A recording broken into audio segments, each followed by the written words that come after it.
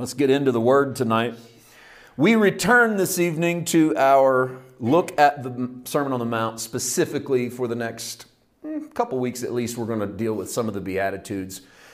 We moved away for a little bit last week when we incorporated Mary's Magnificat, her prayer, and how I think that is informed by or informs the Sermon on the Mount. And so if you missed the Magnificat on the Mount, strange title, really crams together two moments in the Gospels, but I think it will at least give you something to think about in regards to why the Sermon on the Mount exists. Where does Jesus come up with this rather revolutionary sermon? It may not seem like that to us, but I hope that sermon helped get you in the mindset that, hey, this isn't common stuff, what Jesus is saying.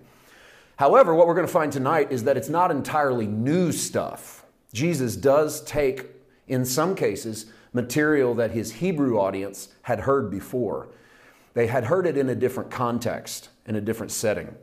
Sometimes we're not familiar with things because we're couching them in different settings. And so what might seem very common to one people seems brand new to someone else.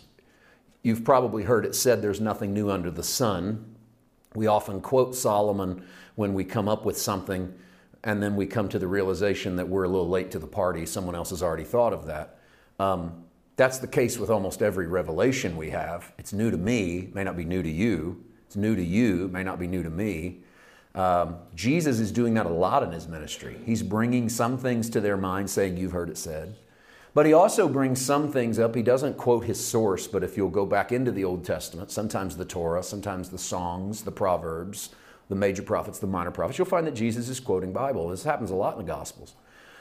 We get into the Sermon on the Mount, and you start to list off these Beatitudes, and you start to realize that some of these things had not been thought of before. No one had ever said, blessed are the poor in spirit, for theirs is the kingdom of God. But, as we talked about a couple weeks ago, it wasn't a stretch to imagine that the gospel should go to the poor. In fact, it's what Jesus responded to John the Baptist with when John the Baptist sent an emissary and said, ask him if he's the one. And one of Jesus' responses was, tell him the poor have the gospel preached to them.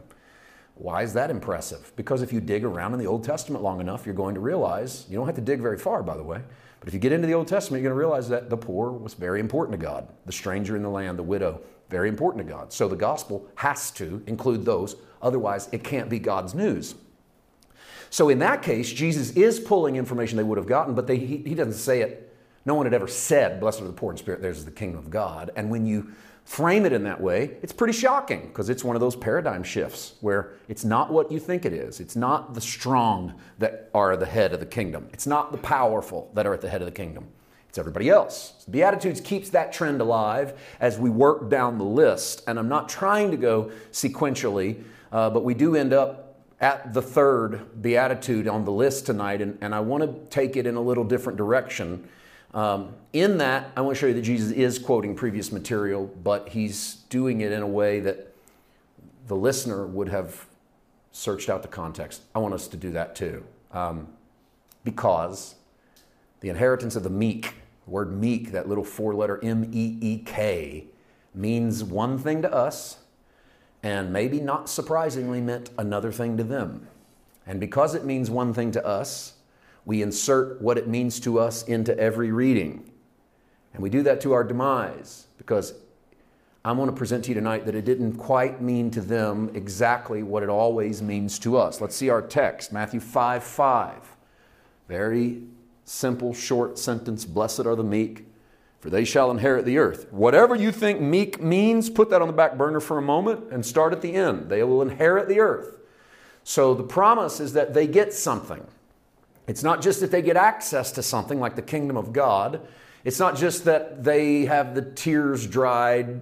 He'll wipe all tears from their eyes. That's blessed are those that mourn. They'll be comforted.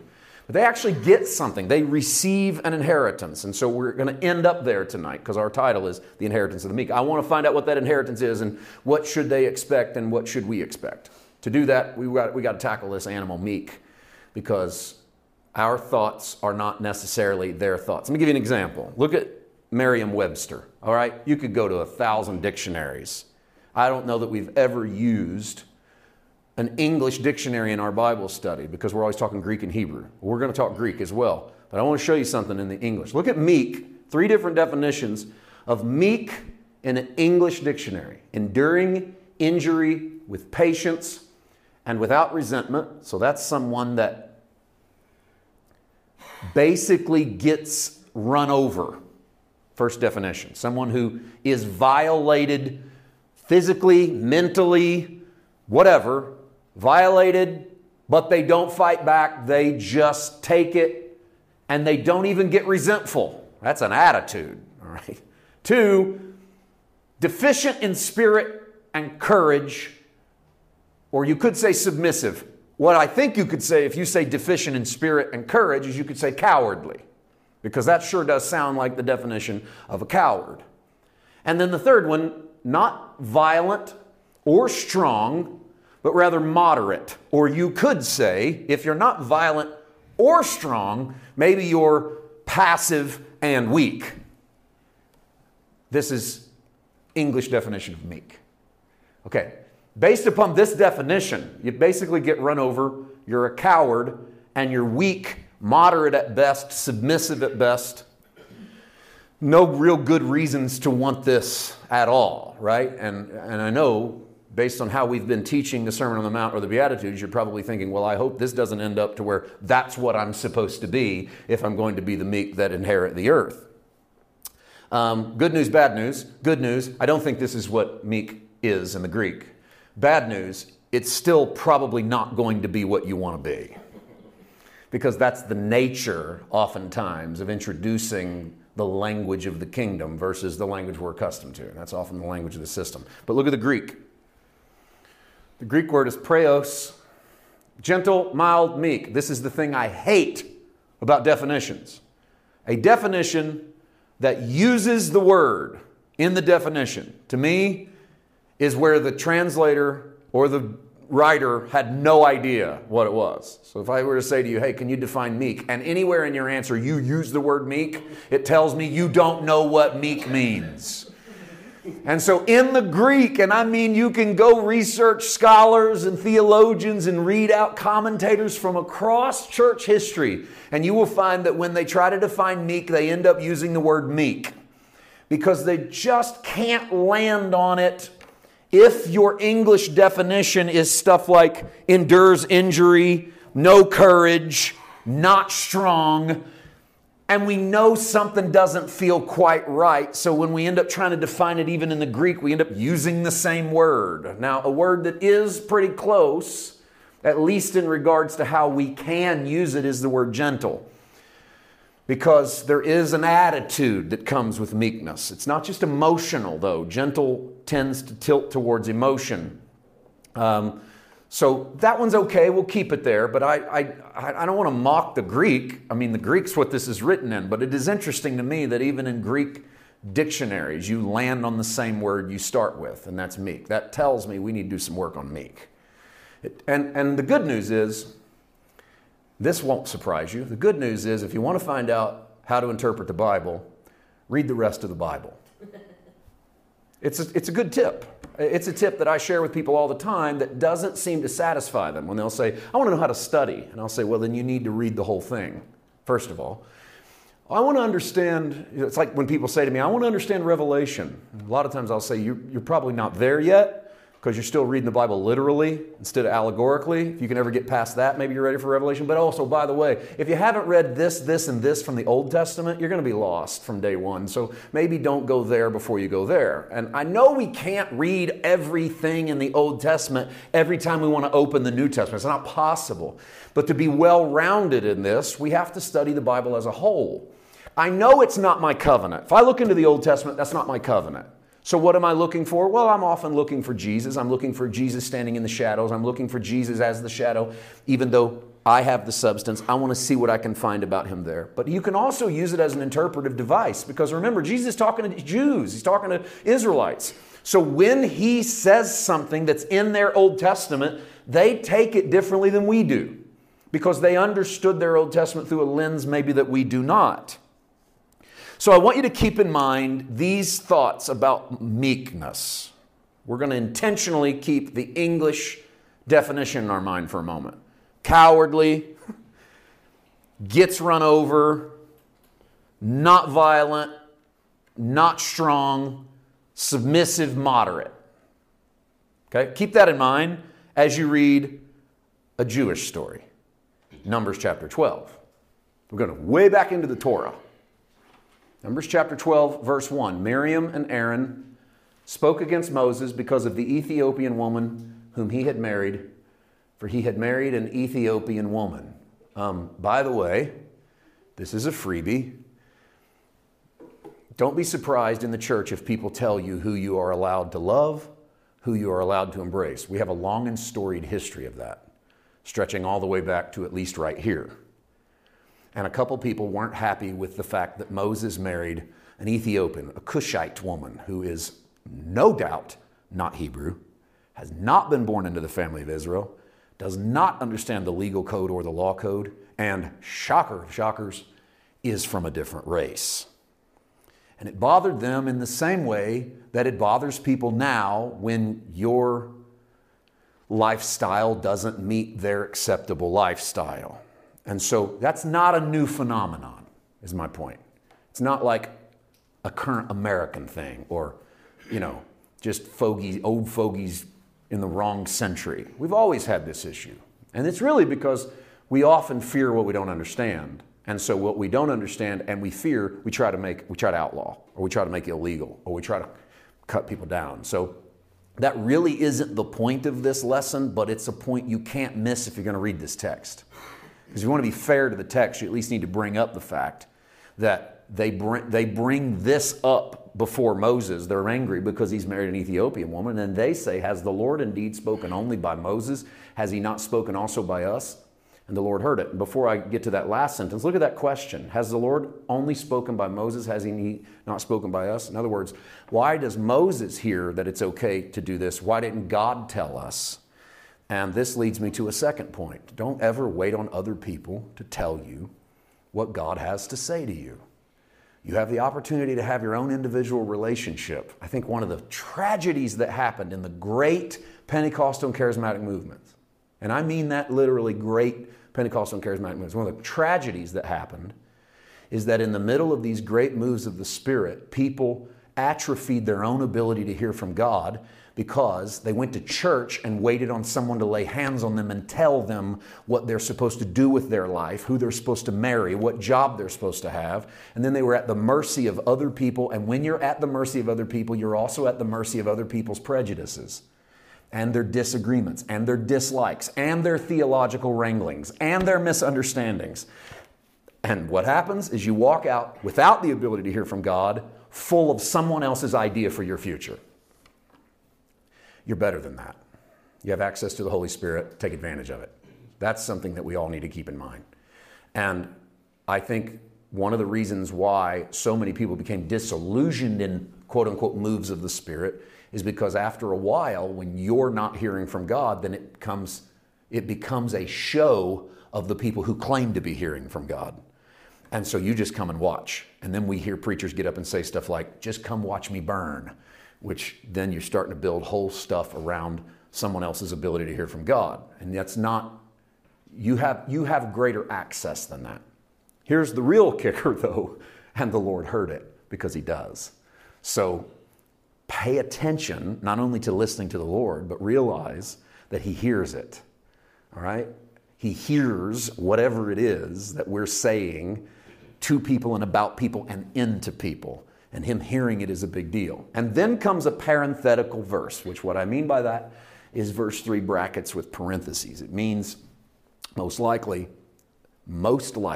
that it's an addition to the text from a later year, which someone drops in a thought almost as a commentary into the middle of that text. Whether it is or not, it brings up our point. Now the man Moses was very meek above all the men which were upon the face of the earth. And interestingly enough, if we take our English definition of meek, that would mean this. Moses, more than anybody else, was passive, could endure injury, was a coward, was weak, and was a moderate. And if you know Moses' story at all, you start to realize you've been hoodwinked when it comes to meekness. If this is an addition that we can, or a verse that we can wrap our consciousnesses around and go, okay, that's in the Bible, that Moses is a meek man above all the people on the face of the earth, then we have to contend with some things in the Moses story. And part of what we'd have to contend with is the fact that Moses killed a man. If you'll recall that some of the earliest stories about Moses is that he sees an Egyptian and a Hebrew fighting, and he defends the Hebrew and ends up killing the Egyptian. Doesn't sound like a man full of meekness in regards to weak, not violent, cowardly, submissive, gets run over and doesn't resent it. A man who had, you could just say it, at times, kind of a flaming temper. I mean, he takes Israel into the wilderness, he smites the rock and water comes forth, and then some months later, Israel is thirsty again, and in his anger, even though God told him to speak to the rock, he smites the rock again, a problem that will cost him his own inheritance in the promised land. And that's kind of the opposite of the English definition of meek. And probably one of his most famous moments, he comes down from Sinai carrying 2 tablets of stone that had been written on by the finger of God, according to the text. And when he got to the bottom of the mountain, he found that Israel was worshiping a golden calf. So what does he do with what is no doubt the most priceless artifact in the history of humanity? He throws it on the ground and breaks it into 10,000 pieces in anger. It doesn't sound like Merriam-Webster's definition of meek. It's quite possible that we need better definitions when it comes to meek. The interesting part about this story, because when I put this up and I thought, okay, we're going to just introduce this. You get to that one verse there in verse 3. It says Moses is meek. But then I realized we got a lot of listeners who will take these stories and then read it out. And I want you to do the same thing, although we're not going to read it out together. You can do that on your own. When you get home, read Numbers 12. And this chapter is fascinating. This is a moment where God visits Moses, Aaron, and Miriam and defends Moses and says, normally I will speak to man through a dream and a vision, but not so with Moses. He says, with Moses, I will speak to him with no cloud, face to face. And in response to Miriam and Aaron's accusation, Miriam gets leprosy. And Moses goes before the Lord, playing sort of the mediatorial Christ role, and prays on Miriam's behalf, and then God delivers Miriam, but instructs Moses to kick her out of the camp for 7 days. And so you got an enormous amount of sort of spiritual psychology going on in this chapter as well. But I think it's one of the most interesting pictures of the mercy of God. We are often quick to do more than expel. We are quick to eliminate whatever's in opposition to us. God is showing us, I think, that sometimes what we have to do with opposition is separate ourselves from it for a season. Why not 6 days? Why not 8 days? Why not 10 days? Why 7 days? Because for the Hebrews, 7 was that number of completion. There is a perfect amount of time to separate yourself. And this is something we need to learn in life. We certainly need to learn it in this hour, where I think we're being swamped with information. We're being swamped with social media. We're being swamped with people's opinion. We're being swamped with accusation and immediate feedback. No culture in the history of the world has had as fast a feedback as we have. And there was something to the advantage in years gone by that you had to actually write a letter to the editor. You had time to think about it. Now it's a tweet away from your first response. And your first response is often your worst response. If there's any piece of equipment in the Bible that helps us to deal with accusation, it might be Exodus 12. And that is that you need to learn to live with these people, because Miriam's going to be an important part of the story. So is Aaron. You don't want them gone, but you might need to separate yourself from them for a while. And after the 7 days, there's a reunion, there's a healing. If you want to look at it in allegorical terms, maybe Moses' meekness is in knowing how not to respond to Miriam and Aaron, because Moses doesn't respond. Moses doesn't defend himself. Is he a coward? Is he a pacifist? Does he just let himself get run over? I don't feel comfortable landing there with Moses, not based upon what I know about him, but what I learn about Moses as the story unfolds is Moses knows when to respond and how to respond. And the Bible has just introduced us to the meekest man on the planet. And then in the same context of the story, shows him being wrongfully accused, and he doesn't fight back. So I don't take that to mean Moses is easy to run over. I take that to mean Moses knows when to open his mouth and when not to. He knows when to defend and when not to. He knows what the threat level is and how to respond appropriately to it. And the appropriate response in this case was to simply let God be his defender. So it's interesting to me that when the Bible, not Merriam-Webster, when the Bible starts to introduce meekness, it couches it in the story of a man who is accused by the people closest to him and who has all the power and authority. And God even steps in. It's like we get to look behind the curtain and God steps in and goes, nobody has more power and authority than this man. Watch what you say about him. And when God steps in and curses Miriam with leprosy, Moses steps forward because he's the meekest man alive and says to God, can you pull back? And God goes, okay, at least separate yourself from her. And can I say it's all a test? Yes. It's showing you what meekness would look like on the earth. It's God's man on the earth. It's why God steps in to defend it. So I refuse to believe that Moses is meek, aka he's a big coward, or he's easily run over, or he has no resentment, because the rest of his story doesn't back that up. So don't let our definition of meekness color the story. Let the story color our definition of meekness. And in the story, Moses has to learn to respond in a way that gives him a future with his detractor, not in a way that doesn't give him a future at all with that detractor. And so in some respects, Moses is showing us the exact opposite of how we would often respond.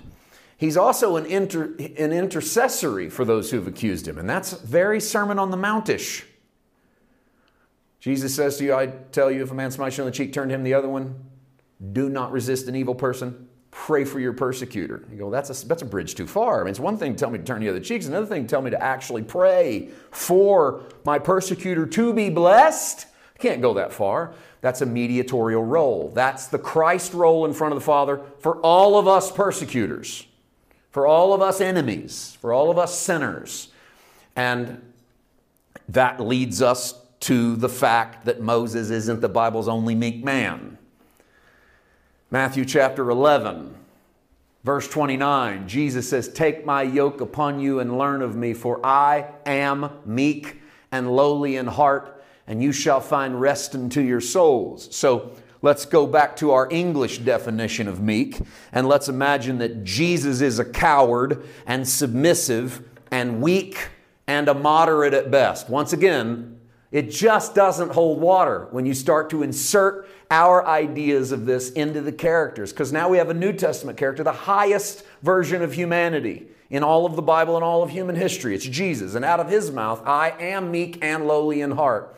So learning what meek means then becomes that great challenge, because if it looks like Moses' meekness, and we must assume it looks like Moses and then some, because this is Jesus, not Moses.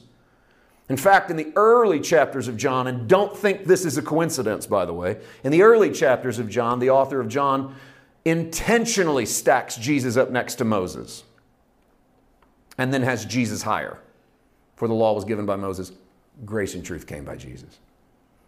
In other words, Moses could give you a little bit, Jesus could give you a lot. And then the Gospels want to elevate him even higher. Jesus takes Peter, James, John to the top of a mountain, and a bright light shines from heaven, and two appear with Jesus, Moses and Elijah. Jesus, let's build 3 houses, one for you, one for Moses. Well, you know the story. And then a voice from heaven, this is my son, hear him. Elijah vanishes. Moses vanishes. Jesus is left alone on the field because he's higher than the Elijah spirit. He's higher than the Moses spirit. So whatever way Moses is meek, Jesus beats that in spades. How was Moses meek? Accused by his own, turned against by his family, by his brethren. They're literally his blood family. And yet his response is not to cut them out forever, but to find a way to reconcile. And the Bible calls him meek. What about Jesus? Is he a coward? Is he a pushover? Well, he verbally calls the Pharisees vipers. He overturns the tables in the temple with a whip and says, "You've made my Father's house a den of thieves." And when he's described in Revelation 5 as the lion, or shown to be a slain lamb, his title is the Lion of the tribe of Judah. There's no other person in the Bible who is the Lion of the tribe of Judah, and yet that's Jesus. So meek and cowardly don't go together when it comes to Jesus. But he does work towards reconciliation for his enemies. He doesn't retaliate the way you expect. He doesn't respond the way the world would respond. And maybe the definition of meek should be rehashed. Now, to his audience. Matthew 5:5, blessed are the meek, they shall inherit the earth. Look how much this sounds like previous information in their literature.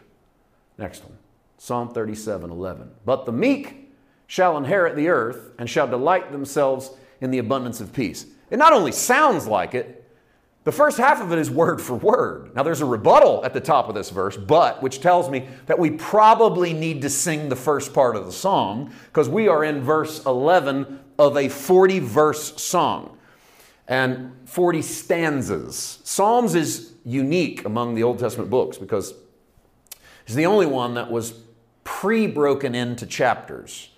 Not entirely in the way that we broke them into English chapters. We have 150 Psalms. There were more than 150 Psalms because in some cases we jammed a bunch of them into the same chapter. Like, for instance, if you've ever read, the 119th Psalm, it is stanza after stanza after stanza. It's like a whole album of songs in one chapter. We didn't break it up, and we could have, and we did not. And there's other reasons for that. Anyhow, the songbook is Psalms. The Hebrew songbook was the main purveyor of theology for the Hebrew people. I've said this before, but I'll share this stat again. This is just for purposes to get you to really understand how important the songbook was. The world into which Jesus came had a literacy rate of less than 3%, which meant that 97 of every 100 people you would encounter did not know how to read. It was also a world that didn't have printing presses, and so even that which could be read was hard to find. We live in an advertise-rich world. You drive down the road, you see billboards. You watch television, and there'll be commercials. There's newspapers, there's internet articles. Everywhere you turn, someone is saying something to you. You won't be able to drive out of this neighborhood tonight without seeing a stop sign or a yield sign. There's words everywhere. Imagine living in a world where there were almost no words because it wouldn't have done much good to put them up. No one knew what they meant anyhow. How do you communicate deep thought to a people that don't know how to read? Well, one of the things you do is you talk a lot. It's one of the things that's been lost on us in the Bible is because we read the Bible, but the Bible was written to be read out loud, mostly to people that did not know how to read. Like, for instance, when the Apostle Paul would write the letter to the church at Philippi. We call that Philippians. We'll sit down with our morning coffee and we'll read the book of Philippians. Paul did not anticipate any human being would ever do that. What Paul did anticipate was there was at least someone at Philippi who could read. And they would stand in front of the church at Philippi and read portions of it out loud. And they might have to read it over and over again until it sunk in. And then everyone would talk about what they heard. And then next week they might read a little more from the letter Paul sent us to Philippi. And they were using all of their cultural and contextual information and all of their past. Let me give you an even better way to teach. It's not just to read over and over again. Sing. You know more lyrics than you realize. Next time a song comes on the radio and you start singing it and wonder, I never sat down to learn this song. I don't remember the moment in my life where I went, I'm going to learn that song. And yet, here you are, singing 8 out of 10 words correctly and making up the other 2. And being pretty passionate that your 2 are right, even though they're wrong. And you're shocked the day you find out what the words are. But the point is that we are real quick to remember to music. This is why the Hebrews had a songbook. and they jam-packed it with theology. You might also be surprised, and I know most people, especially in the modern church worship world, are shocked to find, almost two-thirds of the songbook of Hebrew were songs of lament. You're hard-pressed to hear a song of lament in the modern church. Our songs are always encouraging, I'm identity, here's who I am in Christ, I'm the best, he's the best, we're the best, come join the best. There's very few, it's been a trashy week, all hell's breaking loose, not sure I'm going to make it, are you as depressed as I am? And we go, who's going to praise the Lord to that, right? And yet when you read the book of Psalms, there's tons of it. Like whole chapters of it. And you go, gosh, these are depressing people. And you go realize the context in which these songs existed were people wrestling out who God is and what God looks like. And they're living in a world in which a lot of times they are the stranger. We're not just talking about loving the stranger. They are the stranger, the vagabond. They are the wanderer. And they sing like it. And their theology is packed with it. And if you want to see that played out, remember when Jesus dies on the cross, his first word, he has 7 words, 7 sayings on the cross. This is worth your study. 7 sayings. The first one is from a song, and the 7th one is from a song. They're the same song. The first line is the first line of Psalm 22. The last line is the last line of Psalm 22. My God, why hast thou forsaken me? It is finished. And in between is everything else, because in between, in Psalms 22, somebody's dying.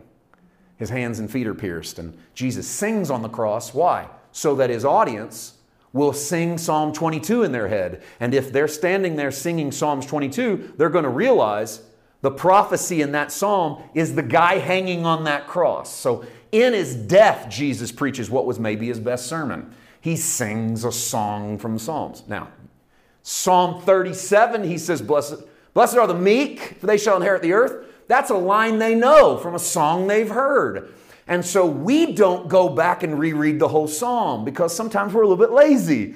Or maybe we just don't realize that's how we ought to read the Bible. But if Jesus quotes a line from a song and the line starts with but, maybe we should go find out what's in front of that. And maybe we should go find out what's behind that. And yes, we're going to read all 40 verses because it's a Bible study. And that's what you came for. So we don't know how to sing it. We don't know what the tune was or the instrumentation. But we know it's a Psalm of David. And I want you to catch the theme because you're going to hear something come back over and over. And that's why Jesus quoted it. Psalms 37:1. Do not fret because of evildoers, nor be envious of the workers of iniquity, for they shall soon be cut down like the grass and wither as the green herb.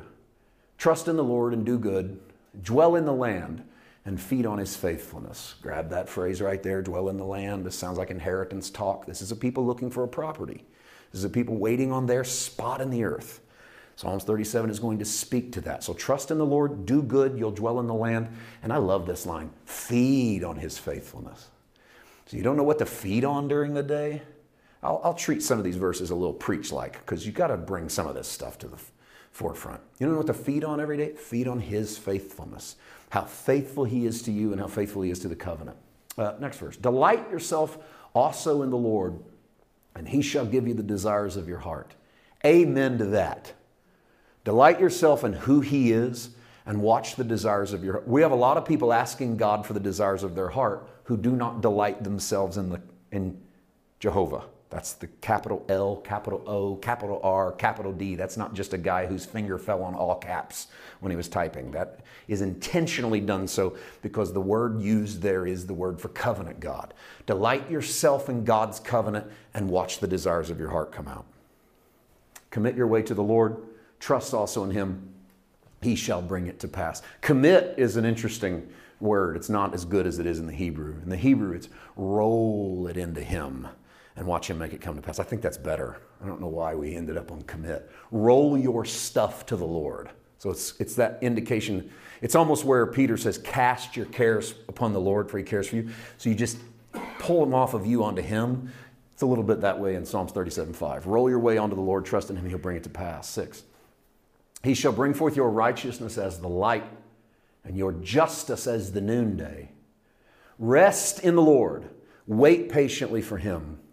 Do not fret because of him who prospers in his way, because of the man who brings wicked schemes to pass. 8.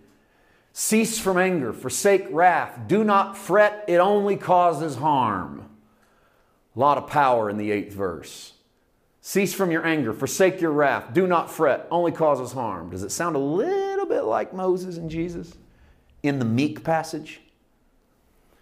For evildoers shall be cut off, but those who wait on the Lord shall inherit the earth. Here we go. We're getting there. For yet a little while, and the wicked shall be no more. Verse 11. Indeed, you will look carefully for his place, but it shall be no more. But the meek shall inherit the earth. Who doesn't get it? Go back a screen. Yet a little while, and the wicked shall be no more. Next.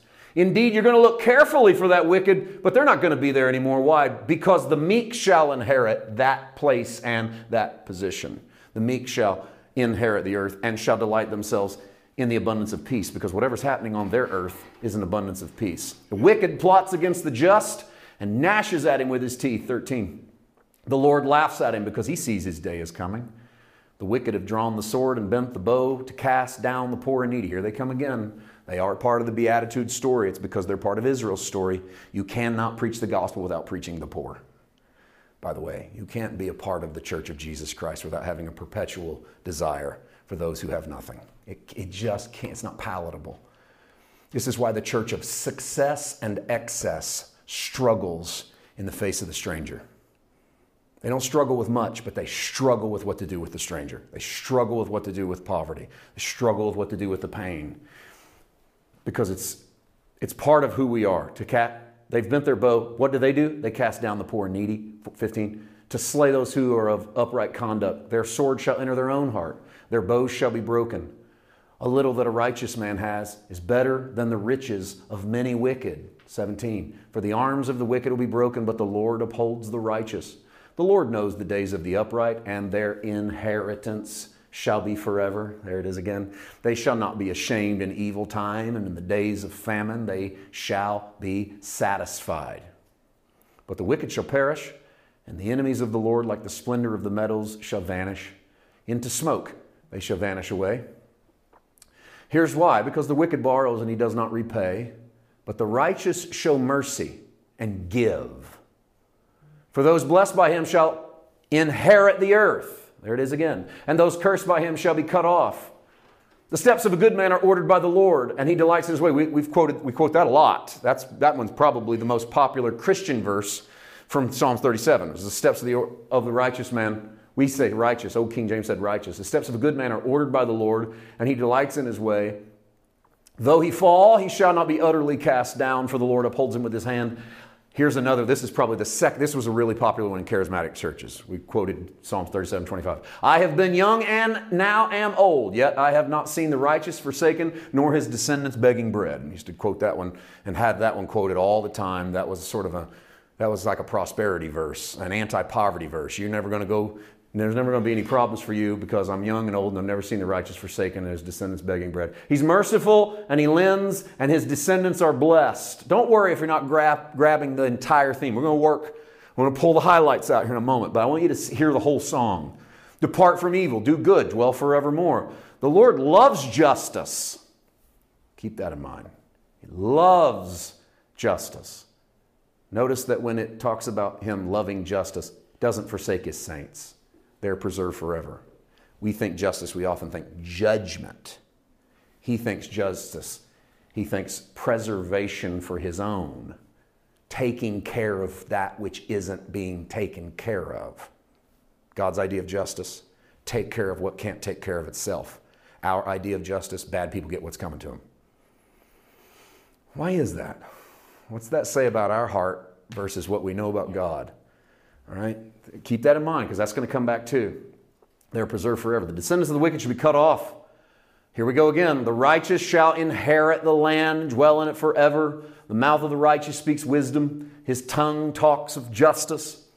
The law of his God is in his heart. None of his steps shall slide, while the wicked watches the righteous and seeks to slay him. The Lord will not leave him in his hand, nor condemn him when he is judged. Ooh, I love that. The Lord will not leave us in the hand of the wicked, and we will not condemn him when he is judged. Judgment shouldn't scare you. Condemnation should scare you.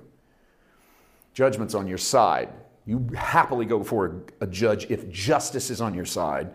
Condemnation means guilt. We know that there's no condemnation to those that are in Christ. We don't get condemned when we are judged. Stay there for just a second. I'm going to say this because it just hit me. I was talking to a young man this week, and he was asking me Bible questions. He's on a search. He's on a journey. And by the way, if you're watching, if you're listening, this is corny, but it's true. The root word of question is quest.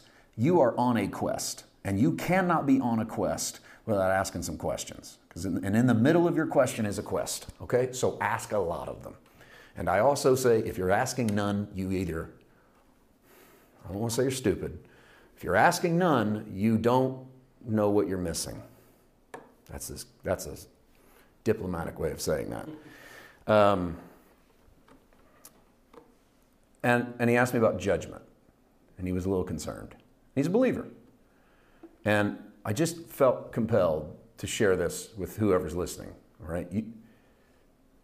You have boldness in the day of judgment because perfect love casts out fear. You're not scared of anything because you hold the hand of the judge when you stand in front of him, all right? It doesn't mean there is no judgment.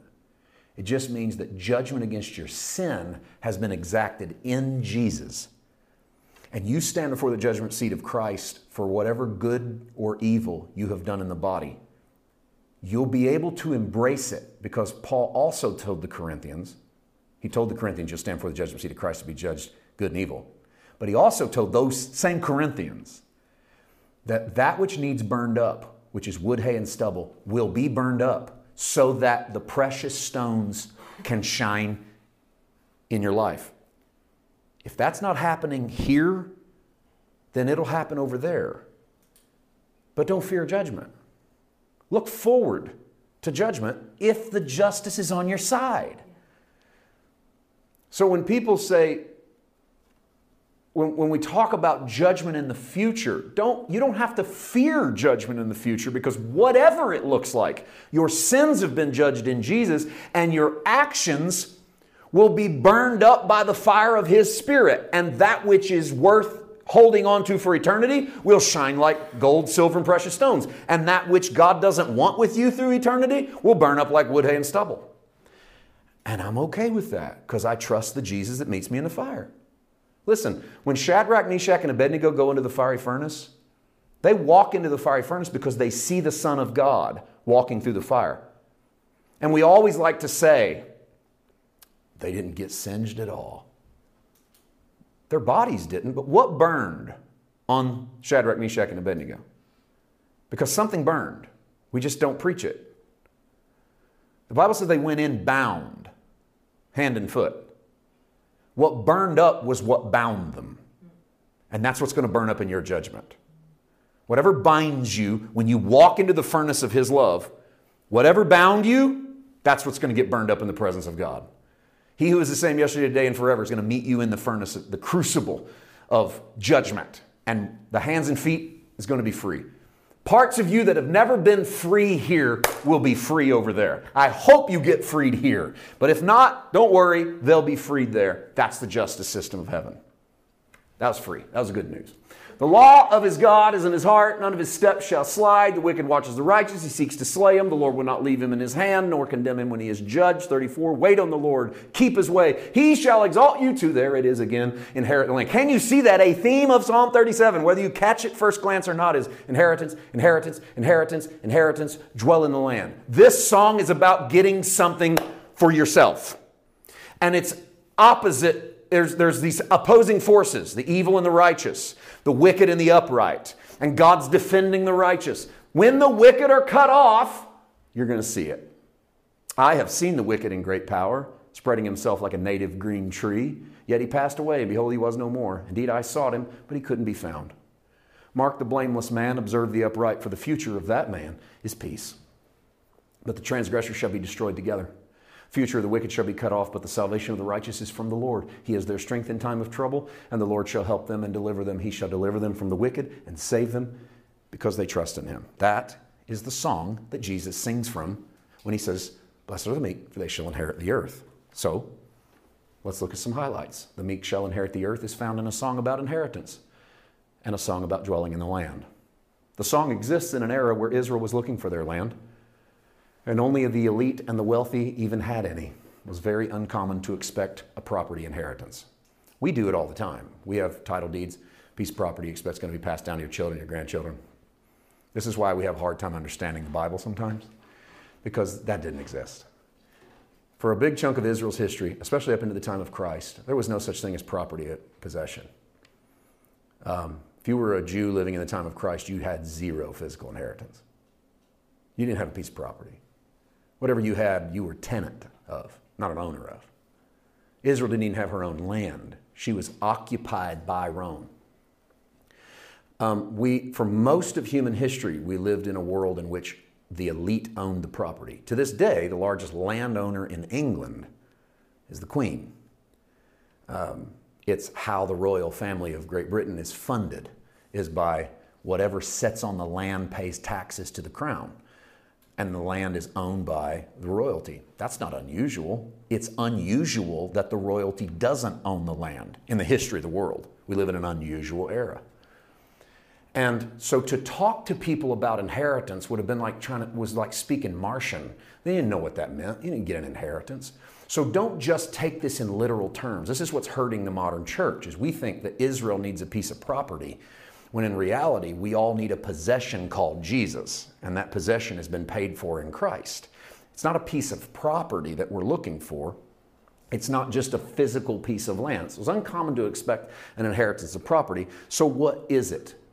This is the question. Who receives the inheritance? I just break down a few of them for you. I even put the verses in there. You want to go back, reread that 37th Psalm? Look at this. Who gets the inheritance? People that do good, people that rest in the land, people that do not fret, people that cease from anger, people that forsake wrath, people that show mercy, depart from evil, wait on the Lord. And the one we didn't include, the meek, shall inherit the earth. And you know why I didn't include the meek? Because in reality, the word meek is a conglomeration of everything else in that chapter. In other words, the meek are the ones that do good, rest in the land, don't fret, forsake anger, forsake wrath, show mercy, depart from evil, and wait on the Lord. They're not the coward, run over, pacifist, lazy, moderate, submissive. Those are man's definitions of meekness because we don't applaud gentleness. The system of man does not applaud biblical meekness because we're scared to be meek in biblical terms. So what have we done to it? We've made the definition so bad no one would want it. Biblical meekness is something to be aspired towards because biblical meekness is Psalms 37. If you walk in that, you inherit whatever God has for you. But because we're afraid that meekness will get us run over, we've made up Merriam-Webster dictionary definitions, which is meek is a kind of a coward. He's kind of a miserly. He just gets ran over all the time. And who in the world would ever want to be meek? Because the world will destroy you if you're meek. But the reality is the inheritance is in this. And what is that stuff? Guess what? It's the Beatitudes and the Sermon on the Mount. It's everything Jesus lived out. So when the Bible tells you I'm meek and lowly, he's not a coward. He's this. He's doing good, rests in the land, doesn't fret, ceases from anger, forsakes his wrath, shows mercy, departs from evil, and waits on his Father. And that's called meekness. And Jesus receives the inheritance of all of heaven. That's what you get. In Christ, that's the inheritance of meekness. Or this, the inheritance. This was just my thoughts, okay? This is kind of Paul White trying to wrestle out a way to say this in 2 sentences. The inheritance is the kind of world created by such an action. We inhabit the earth we create by either living as the systems of the world or by living in the way of meekness. You inherit the world you create. You live in the world you make.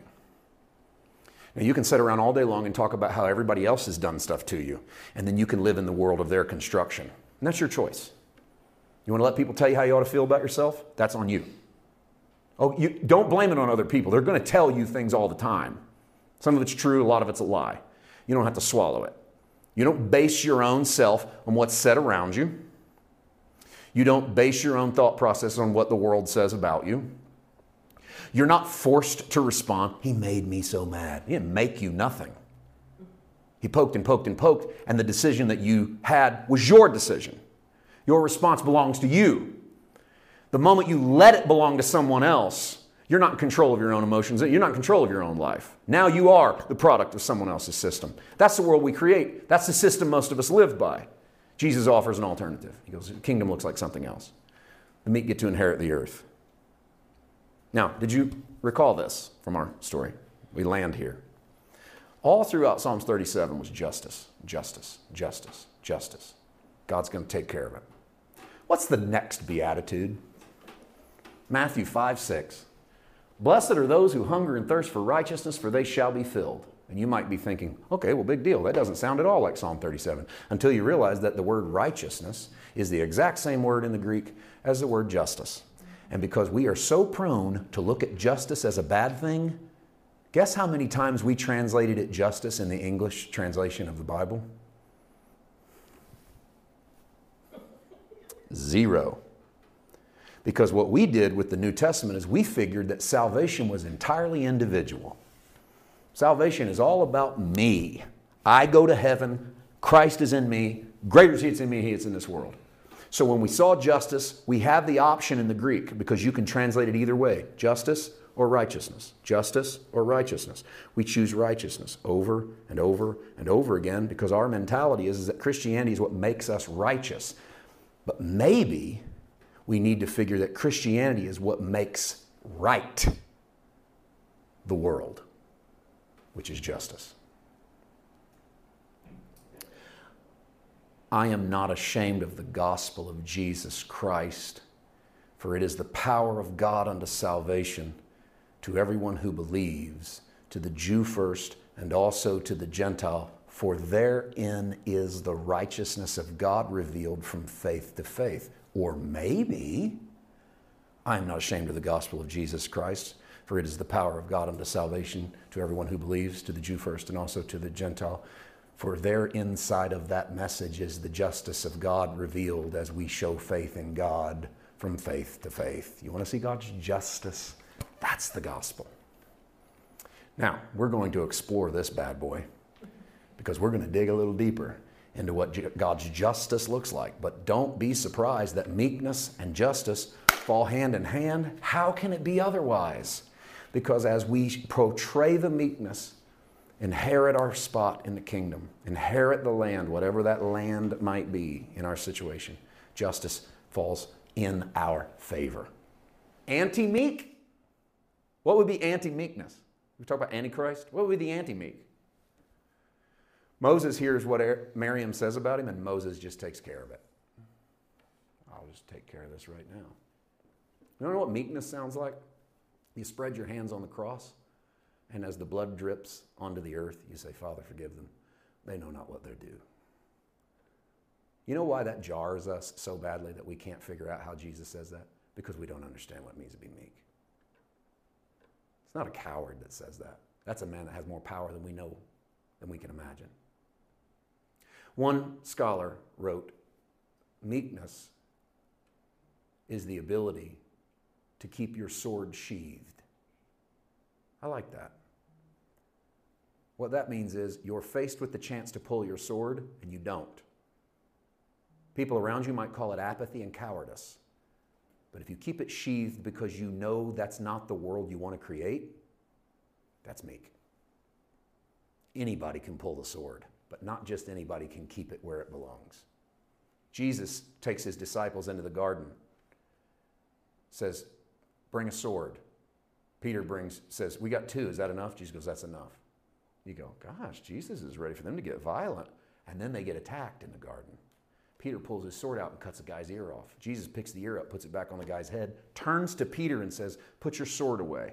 Permit even this. If you live by that sword, you'll die by that sword. And I used to read that and go, well, why did he tell him to bring one in the first place? Because it is no great virtue to not fight back if you don't have a sword. How are you going to fight back? It's a great virtue to have the ability and know how not to. The meek shall inherit the earth. Father, thank you. What a word.